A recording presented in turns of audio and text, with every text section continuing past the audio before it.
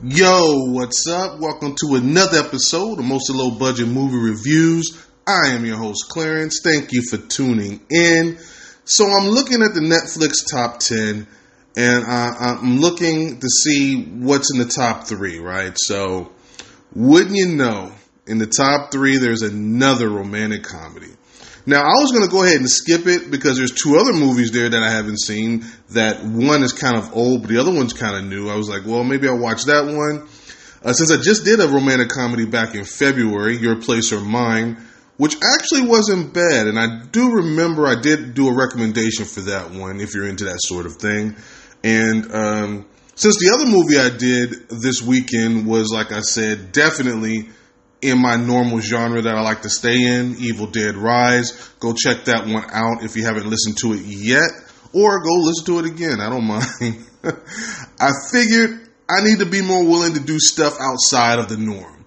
So here we go. A Tourist Guide to Love. Now, I'm sure I've said this before, but I don't hate rom-coms. Not at all. They're okay. My issue with them is just the same formula every single time, which I've said it before, so I'm not going to get into it again. So the one I usually like are the ones that give me something different than just the standard formula. So is this one just one of those, or, where I get something different, or is it going to be the same old, same old? Well, what is this one about? Now, this tourist executive named Amanda is enjoying her job when her boss lets her know her boyfriend wants to talk to her and thinks it's good news. Spoiler free, it's not. And since her company is interested in buying a small tour company in Vietnam, they send her, as a sort of a getaway and to clear her head, but also to evaluate and help them make a decision on whether they should buy this company or not. So she goes undercover and she takes the tour. That's where she meets Sin, the tour guide, and immediately notices he has a different way of doing tours, which is way different than her structured way that she's used to. And that's pretty much where I'll stop, because from there, during the course of the tour, Sin teaches her new things, not only about Vietnam, but about herself as well. But is she brave enough to incorporate these things into her life on a more permanent basis?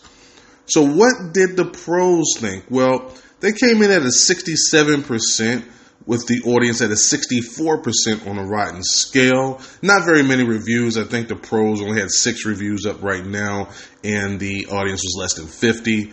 But more importantly, anyway, what did I think? Well, let me get into these positives. Now, let's start with the chemistry of the leads, which I always tell you that's the most important thing, or one of the most important things. And it was pretty solid here. They did a good job of giving off that awkward vibe when you first meet someone and you're attracted to them and you like them. And it wasn't like after a day or two, they were like madly in love and they were comfortable. The progression never really changed above where it should have been for that point in their courtship. And I appreciated it since it felt more authentic than the way these things normally go. The other thing I liked about this actually was her journey.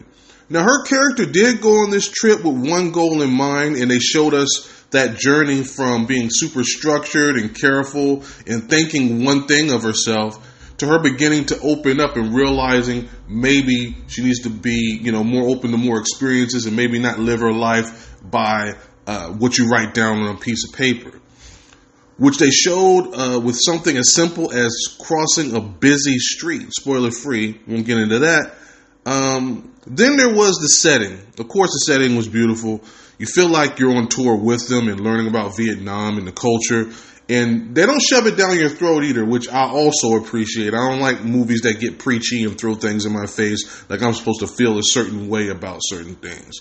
They give you the information. It's presented in a way to just gain understanding.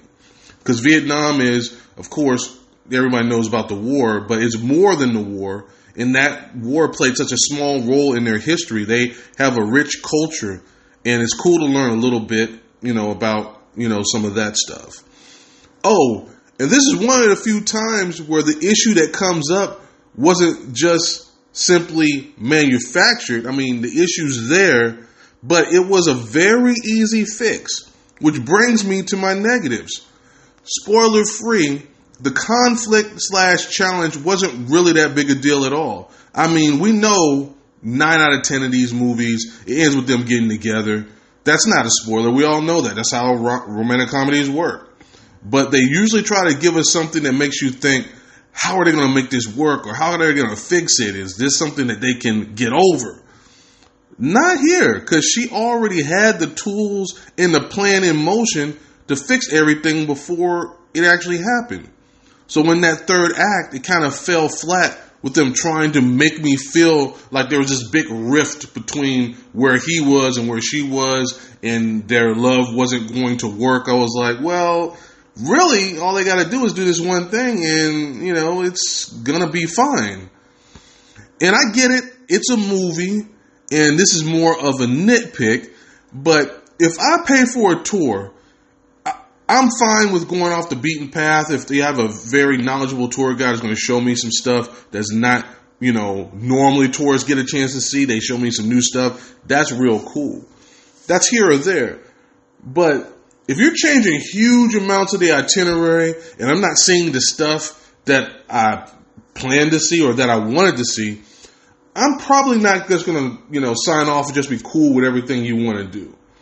And I guess it's lucky for them. Everyone was just cool and he got lucky. So they were just like, hey, whatever, we'll just do whatever. And they didn't see a lot of the stuff, the more famous sites and things that you expect to see. Like, again, you can skip some of the other stuff, but I thought they were a little bit too agreeable. And that came off super fake to me.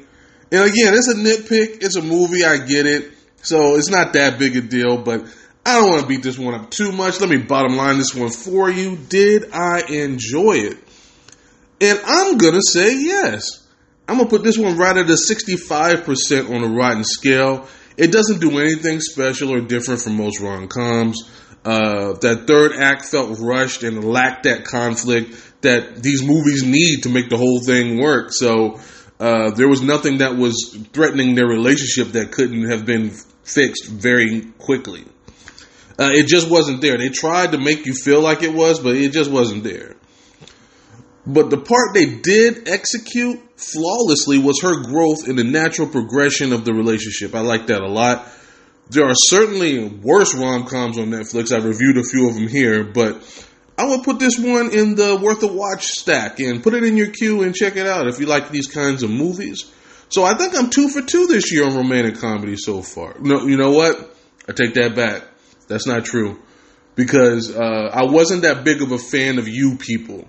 You People, yeah, I don't want to get into that. Go back. It was February. End of January, I believe. Was it? Yeah, the end of January when that came out. The Eddie Murphy movie with Jonah Hill. And yeah, that kind of was mean-spirited. I really didn't feel that one. So, yeah. So I'm 2 for 3 this year on romantic comedies. So maybe I should just stop now while I'm ahead. But of course I can't, because if they come out with another one and it's in the top 10 Netflix, I'm going to have to watch it. But anyway, with that being said, I'll close it out right here. If this is your first time, don't make it your last. This has been a Podbean production, mostly low budget movie reviews with Clarence, up on all streaming platforms, wherever you listen to your music or podcast. And yeah, I may be back again today with another review, and it will be either a movie in the theater if I have time to go see it, or it's going to be one of the ones in the top 3 currently trending in Netflix. So you got a pretty good shot of guessing what I'm going to see next. But if you want to know for sure, you got to come back for the next episode. Thank you once again. I appreciate the support. Thank you for tuning in, and I will see you guys next time. Peace.